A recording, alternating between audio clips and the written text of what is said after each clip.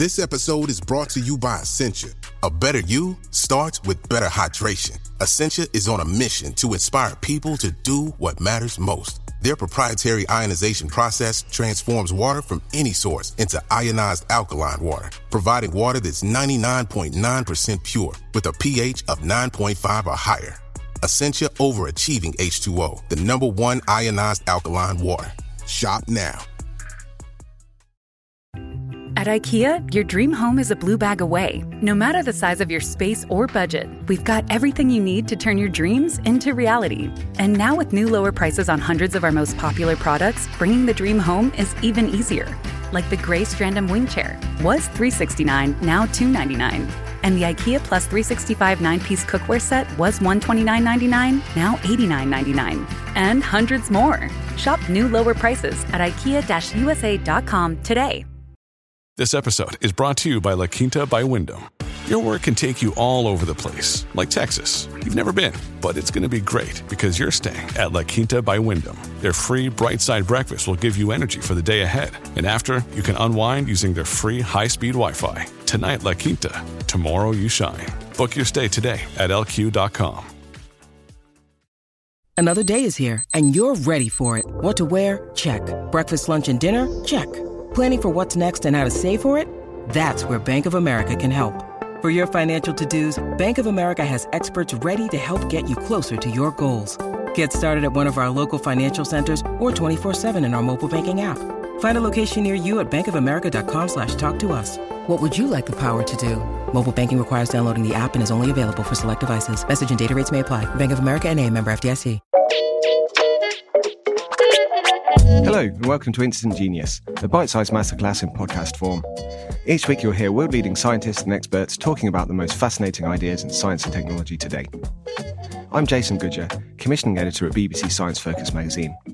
In this episode, I talk to Dr Benjamin Mullish from Imperial College London's Department of Metabolism, Digestion and Reproduction. He tells me about the promising new science of faecal transplants.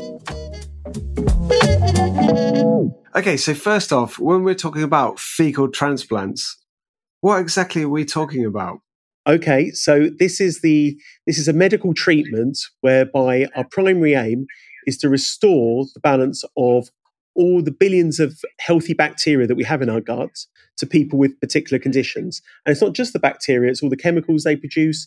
It's other viruses that live in the in our poo and in our guts as well. So we're trying to take the entire community and restore them to people with diseases. And the reason we're doing that is because we think disturbances of the balance of these particular bacteria and the environment they live in is what contributes to a number of different diseases, and particularly C. difficile infection. So what we do is we're trying to get hold of the whole bacterial community from healthy people, to restore it to like a healthy person's. So we take a load of healthy people, we screen them intensively in the way that you would think of people who are blood donors are screened. So they undergo a whole lot of questionnaires to check on their general health. We take a lot of screening of their blood and of their stool, take lots of poo samples as well to check for their health, make sure they haven't got a wide range of different infections. We keep them under close health follow-up. And we take poo samples from them, process them in the laboratory, so we try and get rid of anything we don't want, any stuff that's in poo we don't want, food waste and other rubbish.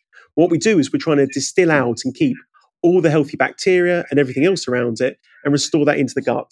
And there's a number of different ways in which we try and deliver that material into people. Some of that has been through endoscopy, so using camera tests either from the top end or the bottom end of people. Some of that's been using fine tubes that we put up people's nose. And increasingly, it's in early days, but being increasingly used, we're able to actually get the material into capsules, which obviously has a number of different advantages, but is preferred by our patients because it's just easier, less invasive all round. Yeah, so this sort of all centers around the significance of the gut microbiome. So can you tell me a bit about how significant that is to our health? Yep. So when people talk about bacteria in the gut, I think most people's initial instinct is to think about things they might have heard of, like salmonella or things that cause food poisoning or those sort of things. But over the past 20 years or so, perhaps a little longer, we've started to appreciate that there is this entire hidden ecosystem, hidden community inside of us. in which we have billions of bacteria, sometimes quoted as trillions of bacteria within our gut. And not just bacteria, a whole community, the chemicals they make, the environment they live, all sitting inside of us. And not just along our gut, the term microbiome refers to sort of all the slimy surfaces. So in our saliva, the lining of our lungs, lining of our reproductive system as well, where we have all these bacteria living there and that have a huge amount of, increasingly we've realised, have a huge contribution to our health. So it's been a sort of co-evolution, just as we provide an environment for these bugs that, we keep the heating on, we keep them nice and warm, we keep the level of acidity right. The feeling's mutual because we provide an environment for, they provide a lot of benefit for us, whereby they provide particular chemicals that we use to provide us energy sources or to control our metabolism or that protect us from infection or provide a huge different number of functions to keep us healthy. So we do some stuff for them and they do some stuff for us back. So we're talking about transplants here. So they come from a donor's gut? Yeah, exactly right. So we have this bank. Most places that do fecal transplant have a bank of donors. So they're healthy people that we're screening on a regular basis and collecting poo samples, collecting stool samples off them that we're using to actually make the material that we're then transplanting into healthy people. So when you think of transplants normally, of course, people are thinking of kidneys or livers or those sort of things. But of course, this is a bit more unusual because what we're talking about is taking what you would initially think of as waste material from one person, but actually using this as a sort of medical aspect to try and treat someone else. Sort of following on from that, how do you determine that somebody has a healthy gut that is a viable donor? Yep, so that's a really good question. So there is a long-running debate that hasn't been answered about how do we actually define what a healthy gut microbiota is. And there's lots of different ways you can start to try and answer that question. You can try and say which particular bacteria are in there. However, it's more complicated than that because different bacteria do different functions in different environments and in people with different diseases. You can start to look at some of the functions they do in terms of, say, particular chemicals they produce or particular proteins they produce. But again, that only gives us some degree of insight. You can start to look at functions they do for us, the ways they interact with us as humans or as other animals to try and help us keep us healthy. But when it comes to actually in terms of fecal transplant, how do we select a good donor? We're still at quite an early stage. For most cases, we're trying to mitigate risk by trying to exclude people where we think they might have an adverse gut microbiota or a risky gut microbiota, rather than particularly selecting out those who have a good gut microbiota. So more specifically, we do a lot of screening to look for people with infections or to have problems with their guts, or we might exclude people. We're very meticulous about excluding people who might have conditions that are associated with a particular gut microbiota. So for instance, we might exclude people with inflammatory bowel disease or who've had growths in their gut, or even people with a family history where they might have had polyps or cancers in their gut. But then it gets even more obscure than that lots of centres, us included, would even ask potential donors about if they've had depression or anxiety or other mental health problems in the past. So you might think, why is that relevant? It seems pretty obscure at first why you do that. But this is a whole group of conditions where it's been associated with abnormalities or disturbances of the gut microbiota. And while this sort of treatment is in a sort of relatively early phase, we'd rather err on the side of caution and perhaps be a little overcautious on people we pick as donors than to be too laid back about it and then have to deal with consequences later. Yeah. Yeah, so I think, sort of naturally, some people are going to think that this is slightly unpleasant, for want of a better word. When you make the transplant, is it just from one person's gut to another's without any treatment or so what we do in the process is this moment in time we'll get a donation from a single donor and we will process that in the laboratory, and then we've got the transplant material, and then from the material we make from one person, that is a sort of unit of fecal microbiota transplant that we transplant into someone else. One good thing about using one donor and one material and one transplant is it means if there are any problems, if the recipient of the material had any issues, it's easy to try and establish the source. We can easily look back and say, look, let's go back to that donor and the samples we got stored from them and ask them again about their health and see what's happening. However, another way of looking at it, and another sort of theory that people have come up with, is that maybe we should be what's called pooling donors. In other words, getting material and pooling it from a number of different donors. And the idea of that is that if you took a number of different people's donations and mixed them together, so if there was a particular bacteria of benefit that's low in one person, you might compensate from that being there in the other person. And so by mixing it all together, you might have a sort of a richer community that collectively has a sort of bigger number of functions and bigger number of bacteria than you would get otherwise. The problem with that, of course, is say you transplant a mixed product into someone and they have a problem. You don't know which of your 5 donors or 7 donors or whoever it is might have had the problem, might have had a dodgy bacteria you wish hadn't been there. So there's pros and cons both ways. Yeah, so this is probably a bit complicated and maybe a bit looking too far forward. But is there ever, a possibility that we could synthesize these bacteria, that we can make them in the lab and then we can introduce them into the patients? Okay, so yeah, you're exactly right. So I think what you're getting at here is saying that this is still a pretty crude process in what we're doing, and could we do something a bit more refined in what we're doing? So there's been a sort of number of different attempts at doing this, and what a number of different companies are doing is saying, look, can we identify the bacteria in a fecal transplant that we think are responsible for how it works most of all? And could we, instead of just giving a whole fecal transplant, could we just give those bacteria together in some sort of mix, be that a capsule or some sort of drink or whatever it is, and administer that instead? And in fact, this year there were some trials reported in a large medical journal of a trial of a sort of next generation fecal transplant product, where the material had originally been derived from donors, but actually was a sort of spore product. So it was a sort of bacterial product that was sort of produced reproducibly in a lab without the sort of need for ongoing donor material. And that seemed to work just as well as a sort of as antibiotics you would use to treat C. difficile infection.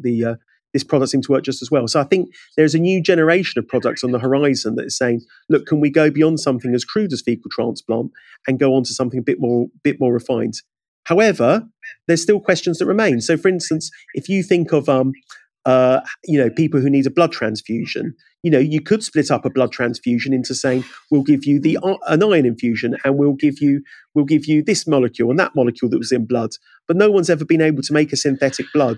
We're still very reliant on people giving blood donations, in this generation. So there might be something about the whole mixture.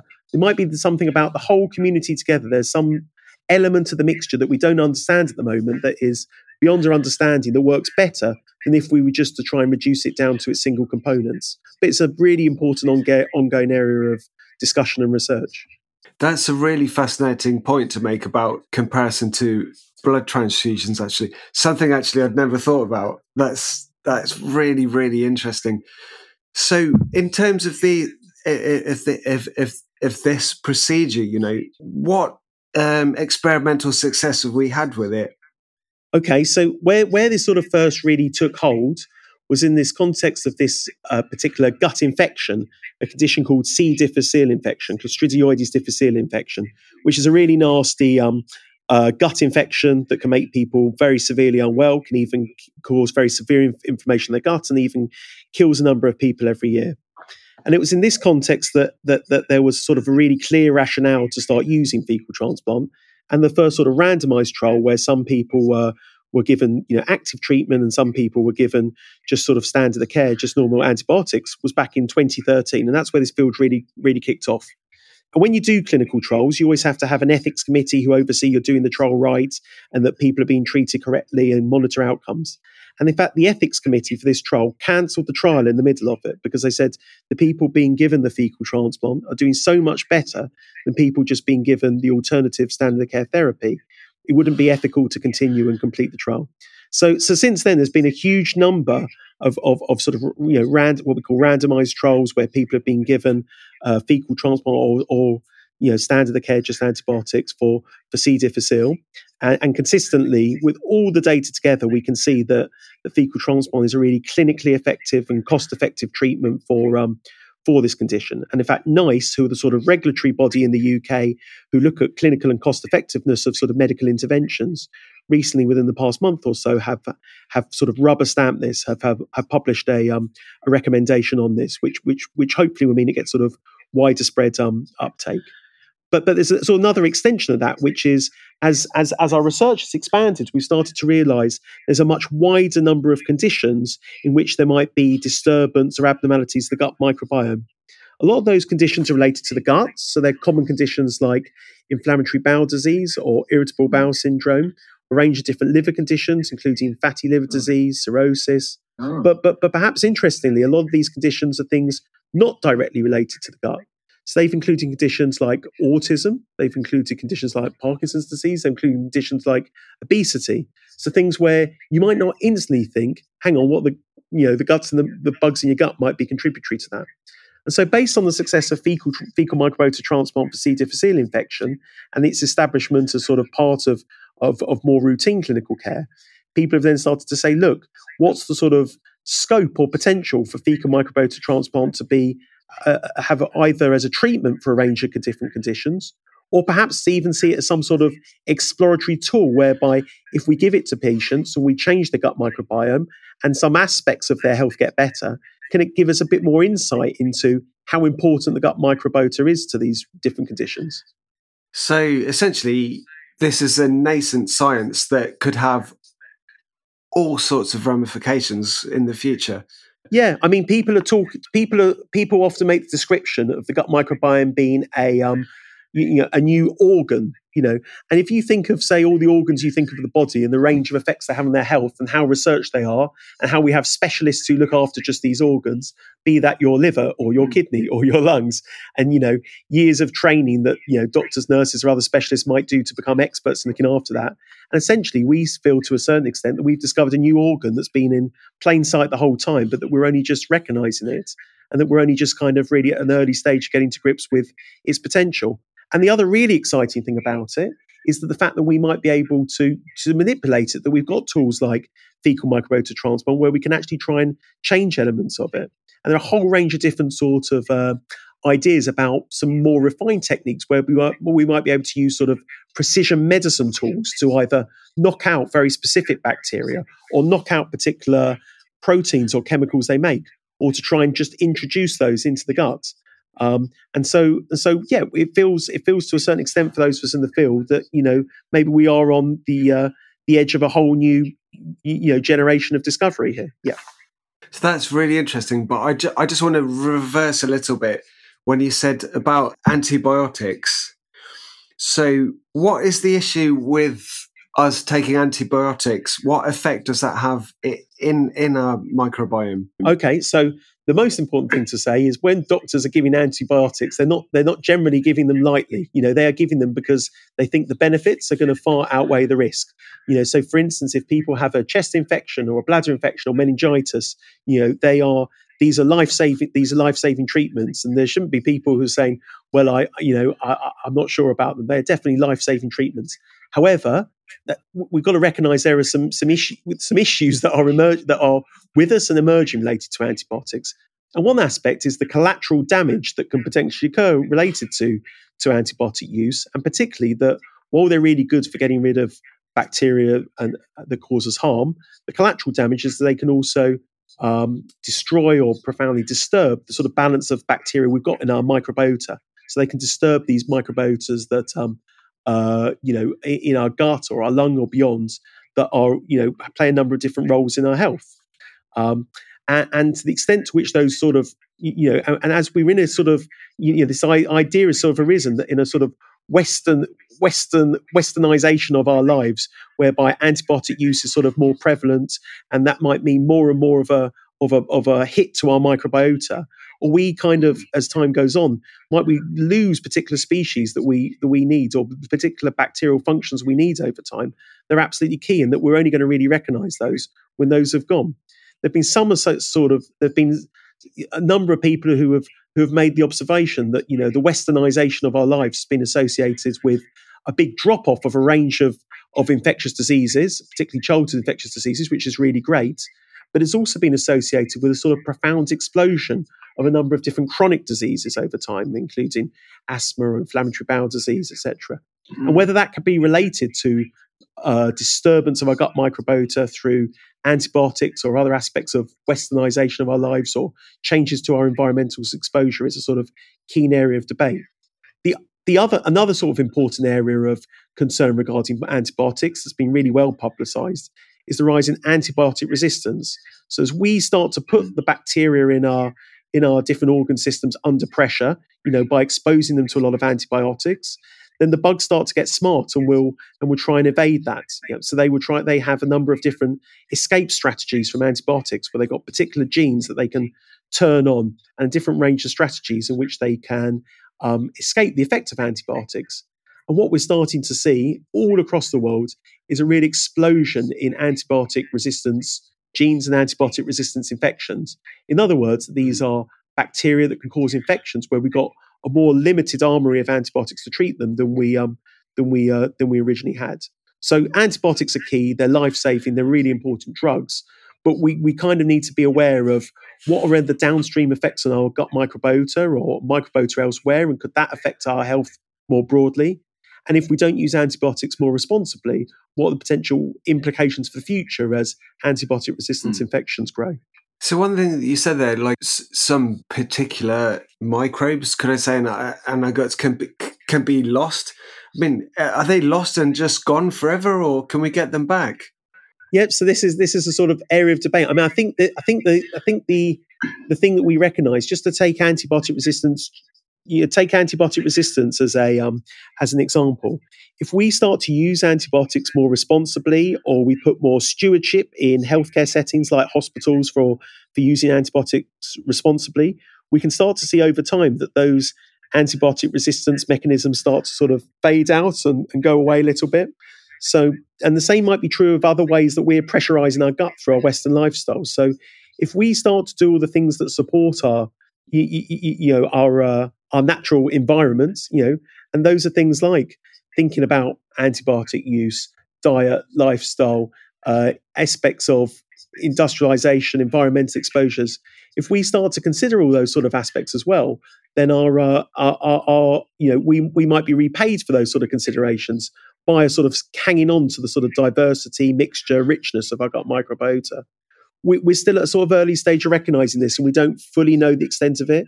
But I think there's certainly concern enough that says we've got, just as we think of environmental aspects and the degree of responsibility that we have to look after to nature and ecosystems, this is another ecosystem that needs a bit of nurturing as well. Yeah, that's another amazing point. So what's the current situation like with the regulation? Like, how close are these to being clinical treatments? Okay, so it's really important to say that, as we've sort of touched on already, because this is a sort of treatment where there's not a huge amount of precedent, where in a way it's sort of like a transplant, like we sort of alluded to in some ways, but in other ways it's kind of like a drug, because we think we're starting to tease out some of the mechanisms, how it actually impacts upon the people. And it's been really difficult for regulators to kind of say, what box does this fit into? And that's made it really difficult. So in some healthcare settings, this is kind of regulated like a transplant is. In the UK, for instance, the MHRA, who are the sort of healthcare and drug regulatory body, view this as a medicinal product. So they view the regulation more like a drug. But it's different in different settings. And then the other way I'd answer that is by saying that we talked before about a number of people who are going on to look at next generation products. And this year, as I think I mentioned, one product, which is a sort of spore-based treatment that's in a capsule, that had a very successful trial, and there's an application to the FDA, the Food and Drug Administration in America, who are the regulatory body for drugs there. They're evaluating that. And then over the past week or so, there's been news from America of another product that is a sort of liquid slurry-based product that's normally given into the bottom end as an enema, that is produced by a particular company, which has been had all its trial results reviewed by the FDA in America and has been recommended for licensing. In other words, recommended for use as a medicinal product that doctors could prescribe just like any other medical product. That's really a lot to chew on there. I think by way of closing, I'd like to know, what can we do to look after our own gut microbiomes? I think a lot of the aspects that we recognise are good for our health and recommend for the environmental health are all things that are really important for us. We recognise the key effect of diet and aspects of our lifestyle on our gut microbiome. And there have been a huge amount of work that's been published over the past few years about how, just as we know that our diet is so important for our health more generally, that are part of the benefit of having a good diets rich in fruits and vegetables, diets rich in prebiotics like fiber, is their ability to turbocharge your gut microbiome at the same time and keep it as healthy and diverse as possible. Some of those aspects are things that we've already mentioned such as being aware of things that can insult and can impact upon the gut microbiome. So, for instance, we all know that antibiotics are important. Antibiotics are key life-saving drugs, but we need to keep a really astute eye, and that's particularly people like me as healthcare professionals, about, are we giving people the right antibiotics? How long do people need to be on antibiotics? They definitely need to be on them. And that's not just antibiotics, it's a range of other medications that we know can also impact upon the gut microbiome.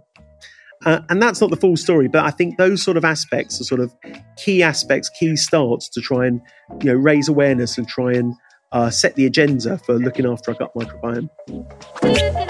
Thank you for listening to this episode of Instant Genius. That was microbiologist Dr Benjamin Mullish.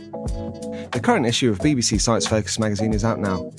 Pick up a copy wherever you buy your favourite magazines or visit sciencefocus.com.